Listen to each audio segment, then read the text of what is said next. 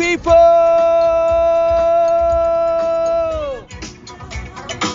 Sing it, Mike. Yeah. Vibes. Catch a Fire podcast, baby. How's all my people doing? Good morning.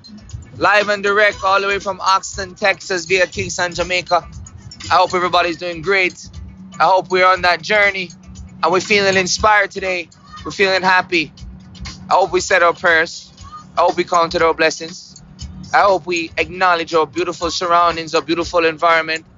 I hope we come into this day with an attitude of gratitude and appreciation of all the things that we have at our disposal. Today, I want to talk about rejection. I know this is like a topic that everybody, unless even God, even Jesus, experience. Rejection. What does rejection mean? What does it really mean? What happens when we get rejected? How do we feel? Why do we get rejected? What's the purpose of rejection? Why is there even rejection in the world anyway? I don't understand why there's rejection. Did you ever think of rejection as a different word? I want you to think of rejection as redirection. Yep. Rejection is redirection.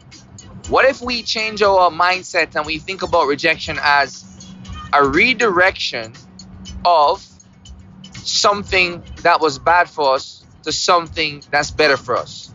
Even the rejection seems like that one thing we really wanted and you know it's good for you. But sometimes what's good for you ain't good for you. Yeah, sometimes what's good for you is not good for you. Because maybe that's not going to help you stretch. That's not going to help you get that next level of expertise. That's not going to let you look in another direction because you're about to grow. It's about a growth mindset. It's about mind hacking. More importantly, it's about having faith.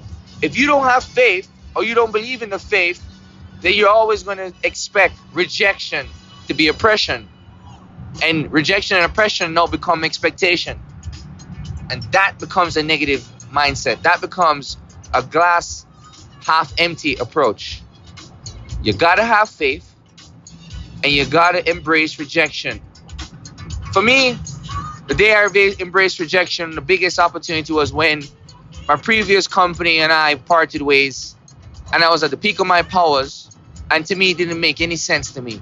I thought it was wrong. I thought it was, I don't understand why I have to leave when I am doing so amazing with such a big trajectory within this company. I was supposed to relocate to New Jersey. I was supposed to get promoted. I'm supposed to maybe be on the path to be a director. They even thought I'd be one of the first black CEOs of this company. And it turns out that I got rejected. Yep, I got rejected. It was like poster rejection, like NBA poster rejection. It was bad. And I kept fighting with the fact that I got rejected and was depressed and couldn't understand and was searching for answers. And then one day, the light appeared. I left it behind. I put my head down. I started on a new journey, a new path. I can tell you 100% that rejection was the best redirection for my life. I think it saved many friendships. It saved my marriage. It saved my relationship with God. It saved my relationship with my kids. And it saved my relationship with myself. So anyway, the moral of today's story, long story, is view rejection as redirection and embrace your blessings. Rise up. Wise up. Foundation movement up.